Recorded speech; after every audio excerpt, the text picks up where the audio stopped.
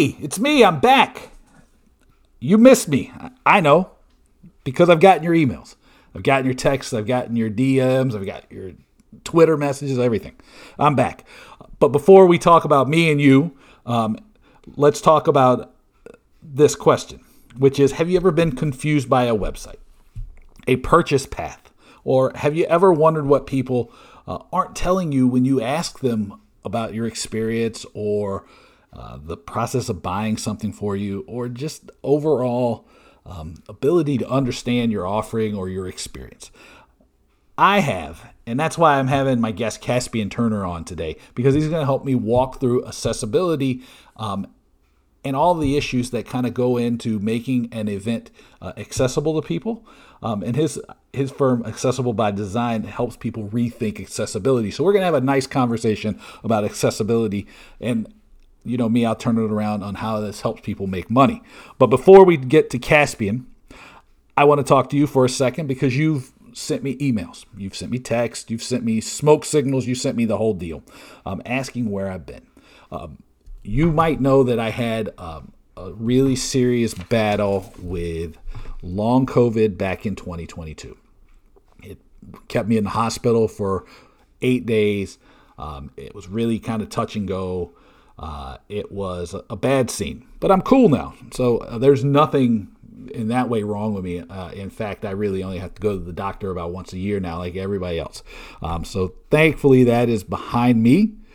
You don't have to worry about that. What I did have, though, and this may be meaningful because I often tell you that if there is a problem, to always send me a text or an email or a message, and don't do it alone. Probably about I guess it's been longer than 6 months ago, started into last year when I started to feel better after I'd gotten all my health things under control. I started having a series of panic attacks, and it was happening pretty regularly when I'd go out in public, which when I tell people this, they freak out because they go, Dave, you aren't the kind of person that has panic attacks. In fact, you were the person that somebody who would be nervous in social situations would come to because you'd make them feel comfortable. Yeah. So that was me. I was having panic attacks, and I couldn't go out in public without like losing it, like God's honest truth, losing it, like unbelievably terrible. Sweaty palms, racing heart. I would lose my train of concentration. I couldn't remember names and faces and places, and I would just be completely out of it. So I went to my doctor. I talked to my doctor about this. I said, look, doc, I'm having this issue. What can we do? And he said, well, there's like all these different options. He goes, but the first thing maybe is if you just find a way to take a break. And so that's what I did. I took a break. Catherine and I have been on a sabbatical for about 2 months. I still put out a few things on the newsletter and such. We spent time in Miami, in Palm Beach, in New York, in D.C., kind of all up and down the East Coast. We had a really lovely summer between me, Catherine, and Cormac, doing all kinds of crazy stuff. We joined the pool club. I mean, stuff we just never have had a chance to do or just didn't take the time to do before. We did it. It was great. Now I'm back. I'm kind of refreshed. I've had this podcast with Caspian Turner saved for a while. And so what happened was this period of time gave me a chance to think about what's next for me. I had been, like a lot of us, really good about keeping myself constantly going and never really confronting what I was thinking about, which probably maybe was a bit of the challenge with the anxiety. So I focused on what's next. I had a great opportunity that I may have had the chance to mention in passing. I know I posted about it on LinkedIn, and I mentioned it in the Talking Tickets newsletter a few times, but I got the opportunity to teach brand management to the Kelley School of Business, Kelley Direct program, and their executive MBAs. And I was in Milwaukee for a week teaching class, meeting students, and hanging out. It was a great experience. And that was one thing that I really, really enjoyed doing. Getting into a classroom with people, teaching them things that I know can help make them make more money and be more successful in their businesses and their careers. So that was one thing. But then my ultimate focus came back to the idea of strategy. And where it came from was I heard an interview from early in May, maybe the start of June, with Roger L. Martin. Professor Roger L. Martin is the former dean of the Rotman School of Management in Toronto, and he talked about strategy being a lost art. You have been here probably a lot over the years because the listeners of this podcast, you have been extremely loyal and faithful to me. So that's great. But you know how I rattle on about strategy before tactics and all of these things. And Roger talked about the lost art of strategy and how you can't go to school and get a really good strategic education anymore, which I was like, amen, brother. And how you can't find organizations that really are doing a great job of it in a lot of cases. And I started to think about why. And the why is what I'm going to probably focus on a little bit more now. And this really is playing out in sports where everything's driven by short-termism, right? We can burn through 99% of the kids who come through our sales academy because there's always a fresh supply of young kids that want to cold call in sports. We'd never worry about building our subscription model in the theater because there's, as soon as you buy, it's time to get you to be a subscriber, right? Maybe you loved one show, but now you're going to love a dozen a year. You know, short-term thinking has driven a lot of this. It's the demands of Wall Street that have driven this. Monopoly power all over the place has done this. So a lot of these conversations I'm going to have are going to be driven by my understanding and my continuing wanting to understand strategy, and really with the outcome of I want to drive better results for people. I want people to have more stability in their businesses. I want people to have more success, right? I want people to achieve more. I want them to set goals and get there. And I know that strategy is the kind of the key insight. So I think probably a little bit more of these. It's going to be a mix now between of conversations. But what I really am most dedicated in is I want to make sure that I get you involved, right? I need you to help me. And by help me, I mean, I want you to send me your questions, right? I'm going to propose a question for you today, which is send me your questions about what are the big issues that you are dealing with in your organization, right? Which, if you have a question about an issue that you think is not being addressed very well in your organization, an issue that you keep dealing with that you can't quite get your head around, send it to me, right? If you are questioning how and why your organization is making the decisions they are making, send them to me. I will use some of the best ones in an upcoming episode of The Business of Fun, and I'm going to answer them right here at the start. And hopefully then I will find somebody cool to talk to, but I'm going to answer your questions. And besides the questions, do me a favor and send me any guests or topics you'd like to hear from. I haven't made this request in a while of you, and I know that you listen very, very diligently to me. So I want you to tell me who you'd like to hear more from. The podcast interview seems to work very well for me, and I want to incorporate you and the guests into the podcast. So do that. And before we get to Caspian Turner, one more request. I know you dig this thing. I see the numbers of the podcast. I thank you so much. You deserve everything I can give you. But can you do me a favor? If you haven't signed up for the Talking Tickets newsletter, make sure you do it. TalkingTickets.substack.com. And if you already read the Talking Tickets newsletter, I know you love it. So why don't you sign up for the Business of Value newsletter? That's at businessofvalue.substack.com. Okay, so now here is my conversation with Caspian Turner on the Business of Fun podcast.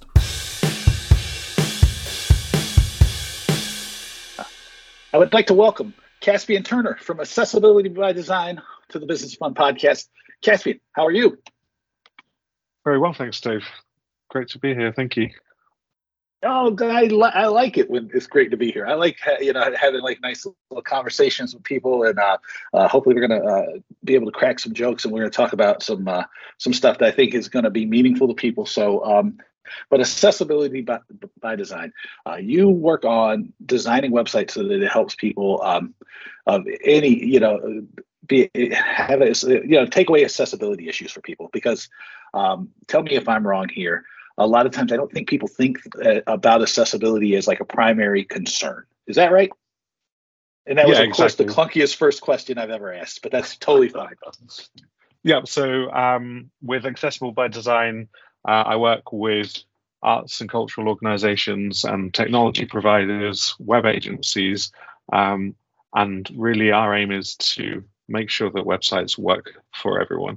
And we do that in a few different ways. The most common way is auditing against the Web Content Accessibility Guidelines. So these are universally known guidelines around the world and referenced by legislation like the Americans with Disabilities Act and Section 508 of the Rehabilitation Act, like the Web Accessibility Directive for public sector bodies in Europe. And these guidelines help ensure that websites work for everyone, regardless of the technology being used to access them. It provides guidance around writing accessibly, so things around sentence structure, recognizing kind of usability conventions, and essentially making websites easier to use for everyone. So yeah, some of what we do is auditing. We also do inclusive usability studies, and I really enjoy those. We invite people to take part in usability studies. We come up with a few scenarios where we're looking at a few user journeys that people would typically visit a website for. So buying a ticket, making a donation, becoming a member, or finding information about how to get to a venue. And sometimes with usability studies, it's what people aren't telling you, which really tells you what's wrong with the website. But sometimes people have some really useful feedback, particularly when it comes to using assistive technologies like screen readers or eye tracking software or speech to text software. It's really important to speak to people with lived experience rather than relying only on a checklist of guidelines, because you can have a compliant website but still have one which is extremely difficult to use, just in the same way that I can buy a ticket without using assistive technology, but it might have been a really frustrating experience to get there. Yeah, no, that makes total sense to me. And the thing that you brought up about what people aren't telling you, being like telling you everything, is how does that show up for you? Because I'll frame it for you like this, because a lot of times I talk about this stuff with like research and like marketing, because I go, hey, look, if your impressions are usually dangerous, right? Because you have a different point of view from the world, right? You see things different. You're close to the arts. Like if you're working on accessibility and you aren't dealing with some issue, then you might not necessarily recognize what's important. How does this show up? Like, how do the things people aren't telling you, how do they show up when you're having these conversations? So with each of the scenarios, like trying to buy a ticket or logging in or making a donation, there'll be an expected user journey. You've designed a website in a way that you want people to follow kind of the critical path. And then observing people complete those tasks, we ask people to share their screen, to speak aloud, to share their webcam, and you can see the facial expressions people are pulling as they go through those user journeys. And sometimes people will pause in certain sections, or they'll scroll down a page, they'll scroll back up a page.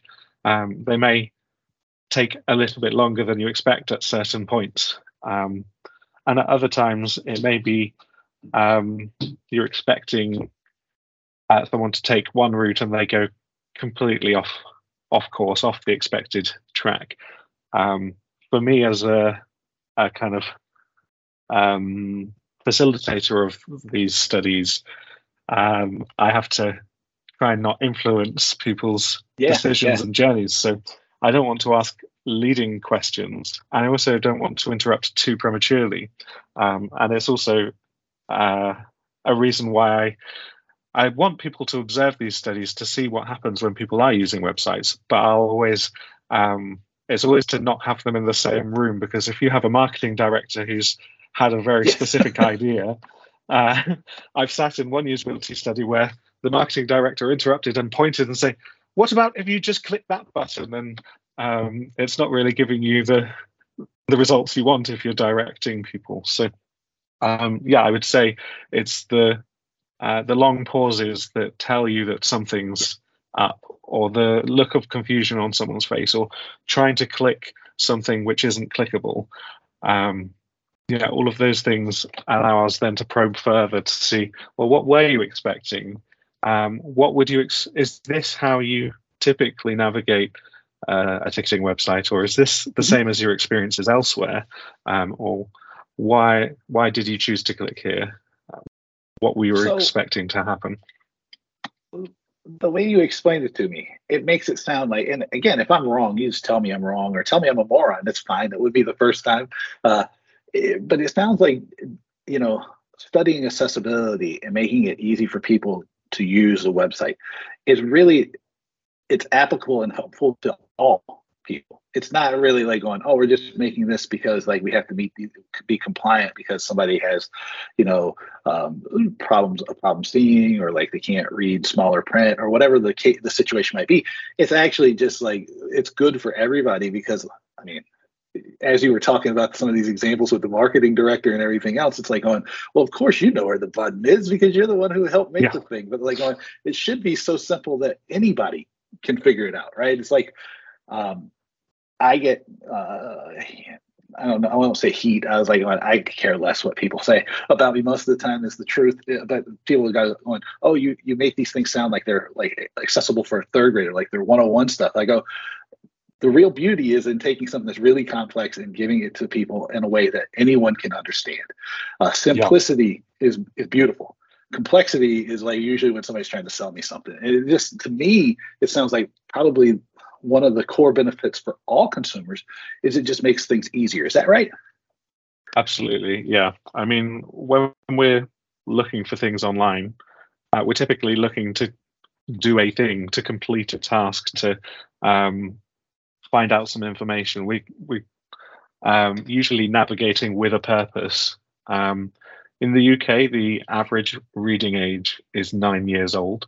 And so if you're writing your web copy to be more advanced than that, you're already demanding more cognitive load of your users than is the national average. And so I'd say writing sentences concisely, using kind of common parlance, not expecting people to have to look up words as they're going through your website is going to benefit everyone. And there is the concept of cognitive load when you're browsing. We want to not distract users from the task at hand. We want to make it as easy as possible for people to complete the tasks that they're trying to complete. And so sometimes there will be over-embellished designs, like moving image. And I'm not saying that you shouldn't use things like GIFs or video. You definitely can. But what you can do is make sure that the site's been developed in a way that if people find that overwhelming, or if it's a barrier for someone if they have low vision, for example, or if they have ADHD or a neurodivergent condition, there are settings that people can enable to switch off things like distracting moving image. So the key really is to allow people to use your website in a way that works best for them. And out of the box with HTML, that's relatively straightforward. It's as we develop more interactivity and use kind of plugins and more complex website tools that it becomes more complicated. And it becomes more complicated. Now, let me ask you this, and I think I know the answer. And if you want to say it's me that's saying this when I ask the question, it's cool. Again, like let people make fun of me, it's fine. People get these more advanced technologies, and then they lose sight of the end user in a way, because like I have this tool, I need to use it because I've invested in it. Is that what drives a lot of this stuff, or is it like, because I don't feel like people are doing things willfully to be like, to make sites inaccessible or to make things complicated. It's just like, I got this cool toy, I want to play with it. Is that? Yeah, absolutely. Is that right? Yeah, I don't think people are maliciously trying to exclude people. But it's the same with anything. You're going to be looking for efficiencies, and when you're designing and building a site, and if someone's built a tool already, it may be that you only need half that tool, but it does the job. And so you might be implementing something that someone else has built. There might be a load of bloatware there, things that people don't need. It may be harder to then tailor that or customize that to work with your design. And it may be that no one has checked that tool for accessibility. So sometimes we'll come across accessibility issues that have been introduced because we're effectively trying to save time on development. So we're pulling in this pre-existing tool, but we're maybe not configuring it we're only using half of the functionality. Sometimes that will show false positives in automated scans as well. So we have to check, is this actually an issue, or is it just an issue because there's some redundant code on this website? So I'm getting quite in the weeds here. No, that's but okay. yeah, I think it's partly people trying to build in efficiencies or reuse things that exist already without necessarily having checked for accessibility within those tools. So then let me ask you this, right? If you were advising somebody on addressing this issue, where would they start? Like, what would be the first step they would take? So, I mean, the first step I usually say is to get your house in order, is to check your existing website. So you can run an accessibility audit. There are a whole host of guides that you can self-test your own website. There are automated tools that you can use to scan your full website domain. It's worth noting tools like that typically only pick up around 40% of accessibility issues. So you do need to do a manual assessment to get the other 60% of issues. But once you've run an audit, we want to be looking at the key user journeys. So as I've said, like, what's your website for? Can people do the task that people are coming to your website to do? And typically with arts and culture, that's buy a ticket, or make a donation, or find an event, or get to a place. Usually we'll find there are a number of accessibility issues at that point. You'd want to work through those with a web agency, or if you've got in-house developers, you'd work through those. And then I'd say at that point, asking audiences. There's a saying among the disability community, nothing about us without us.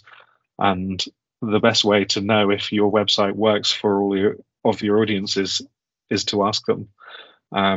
So conducting inclusive usability studies, so ensuring that you have a diverse range of needs represented by the people testing the site is really key to making sure it works for everyone. And what I mean by that is someone within the panel of user testers using a screen reader? Is someone using magnification software or speech-to-text software?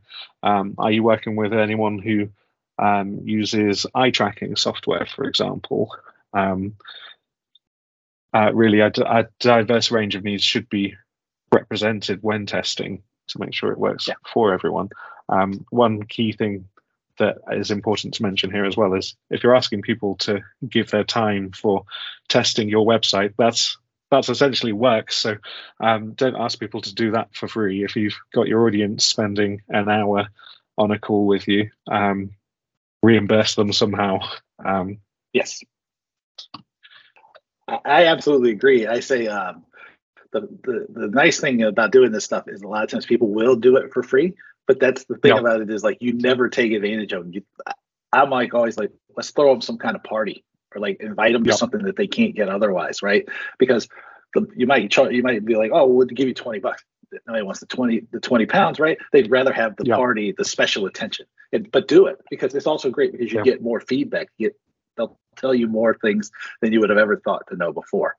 Now, you said self-testing, right? And I want to ask about this because I want to. You said about 40% of accessibility issues show up in these automated self-tests that you can easily get a hold of. 60% of stuff is missed. What's some of the stuff that's like commonly missed? Because I'm guessing that if it's commonly missed by the software, that a lot of people, if they're doing a self-assessment and like kind of thinking through this thing, they might walk right past those things. And maybe I'm wrong, but I'd be curious. Sure. So some of the things that might be missed, maybe things that AI, although it's getting more intelligent day by day, is not quite advanced to fill in the gaps that humans are here for. So that might be things like including alternative text for images. Automated scanning can tell you if that alt text looks like a file name, for example, but it can't tell you if the alt text actually represents what's in an image. There may be buttons that aren't coded correctly, and so on some sites that I audit, we'll be navigating through the menu and we'll just miss 3 or 4 items. Quite commonly, that's search buttons, or even opening the menu using a keyboard or a screen reader isn't possible. And then some of the other things will be around the legibility of the text. So there are certain tools you can use to scan or support the writing of text so that it is easy to understand. The automated scanning tools aren't the best for that. I would say you use that in combination with your kind of self. But there are a whole bunch of sites. There's a really good article on the UK government website called "Doing a Basic Accessibility Check If You Can't Do a Full One," and that has a list of stages, which is saying things like, "Can you navigate using only a keyboard?" And it tells you how to do those tests. That's a really useful resource. I can share the link if you want to. I can include it in the show notes too. That'd be totally great. Yeah. So I guess what you're saying is that people shouldn't just expect that this stuff is built in to their website design, and they shouldn't think that just because they have a website design that it just works for everybody, right? And so I guess to me that means though is that we have to consider what the financial impact of some of this is. And you mentioned a report. That's a UK report that says that like 7 out of 10 people with accessibility issues will click away because the site is too hard to use. Is that right? And then how much does that, like, what kind of impact does that have on people? So I think the impact is that people get frustrated. But there's, as you say, around 7 in 10 disabled customers will click away from an inaccessible website to a more accessible website. And each year that's displacing £17.1 billion. So businesses who might have received that money aren't receiving it because their websites don't work well enough. In terms of the general state of accessibility, there's a report that's run each year by a company called Web Accessibility in Mind, and they scan 1 million websites each year using their scanning software. And it found that around 98% of websites are inaccessible to some degree at the moment. So on average, arts and entertainment websites have around 57 accessibility issues on their homepages alone. And I find it a bit funny talking about stats when it comes to accessibility because really it only takes one accessibility issue to prevent someone from being able to use a site independently. The aim here is that we want everyone to be able to use websites without having to ask for assistance. And it could be the matter of one critical issue stopping someone from being able to do that. I don't believe that we would necessarily strive for a 100% accessible website because I think that might be unrealistic goal, but I think if people work towards more continuous improvement, that's going to be better for everyone. And there are a whole host of benefits gleaned from that as well, because accessibility goes quite hand in hand with best practice around website content generation in any case. So things like search optimization are drastically improved if you structure your websites properly. So making sure that your headings are hierarchical and semantic. So what I mean by that is making sure that you use H1 tags for the titles on the pages, and then you're nesting content using appropriate heading tags. And link text as well. So link text can tell Google and other search engines what your links are and where they're going to. But that also really helps people using screen readers, because screen reader users don't want to have to listen to every single word on every single page. There are tools that you can use to bypass pieces of content. And one of the ways of doing that is skipping through the links that are on a page. And if your website just says, click here, click here, click here, click here, that doesn't tell anyone about what they're clicking or where they're going to be taken to. So fixing that means it's better for people and better for crawlers like Google.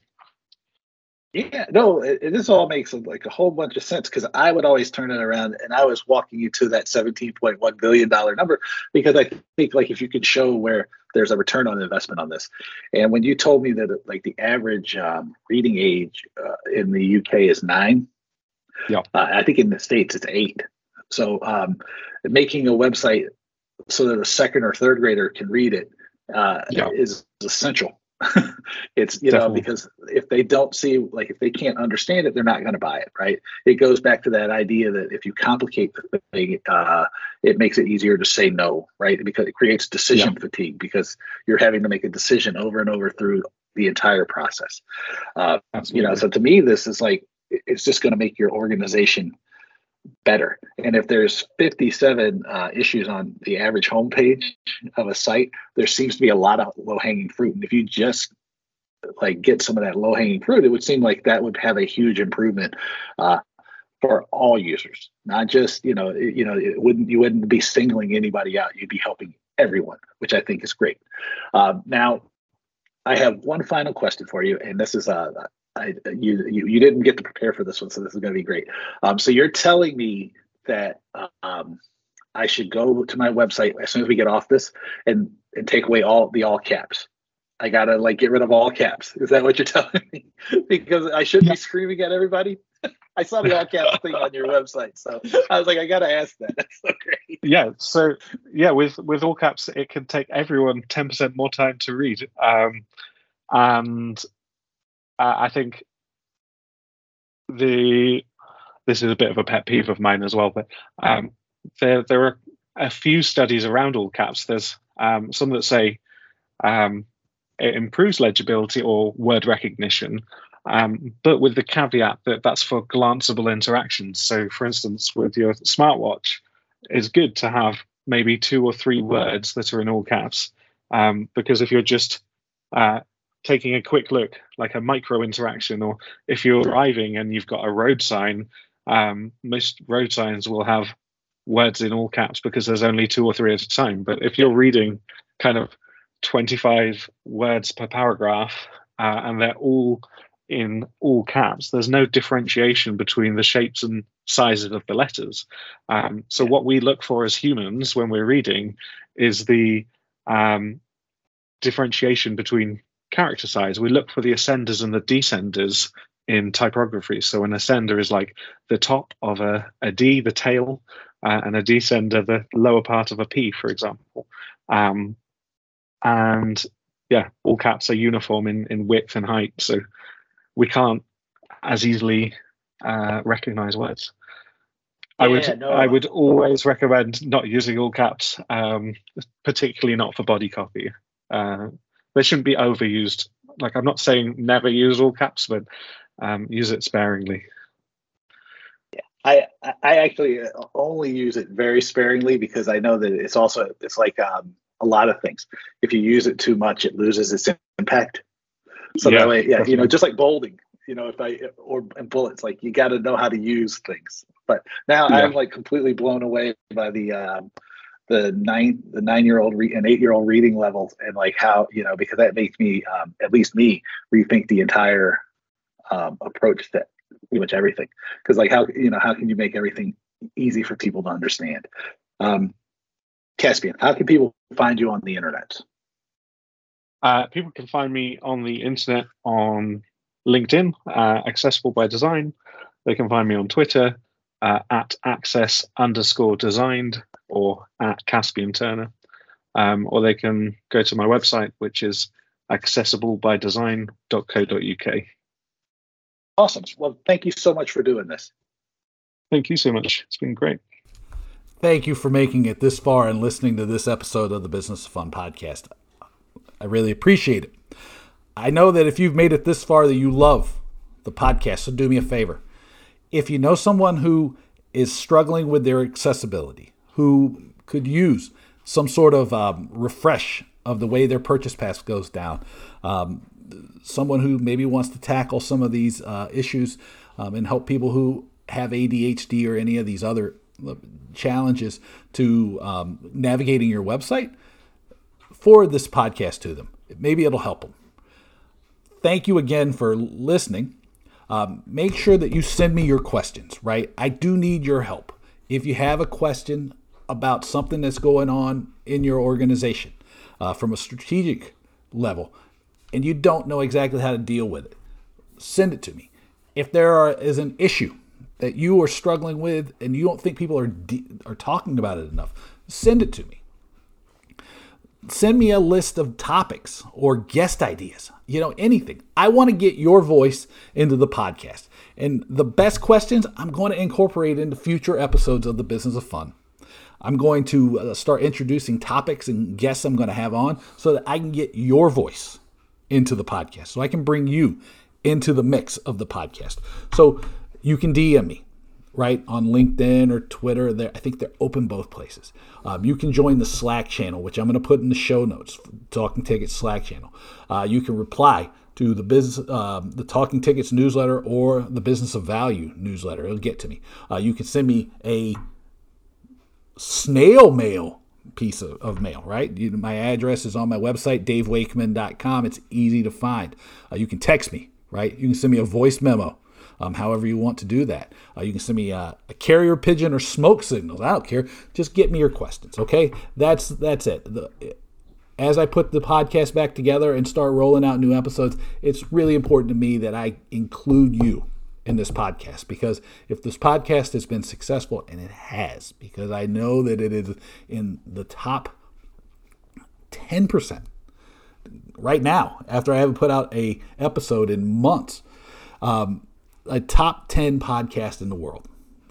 So I want to get back up higher, because we were way, we had a nice juggernaut going, you and I. So I want to get that back. And this time, as we put out new episodes, I want you to be a part of it. So again, get me your questions, give me your thoughts.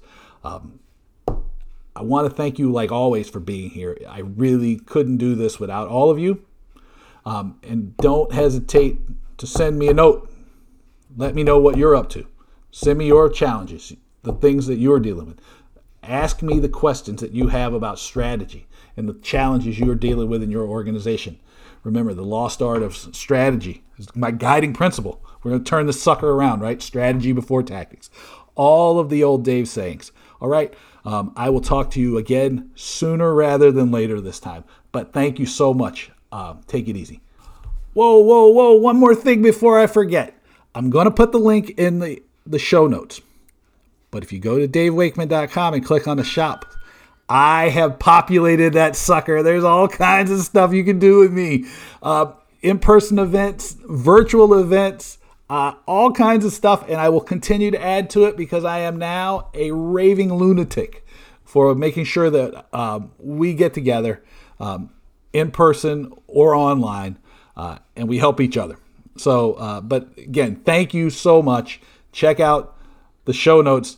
get the link for Dave Wakeman and check the shop out. It's really, really great. And there's a lot of stuff that I can help you with and just ways to engage me more. Okay, I will talk to you again soon. Take it easy.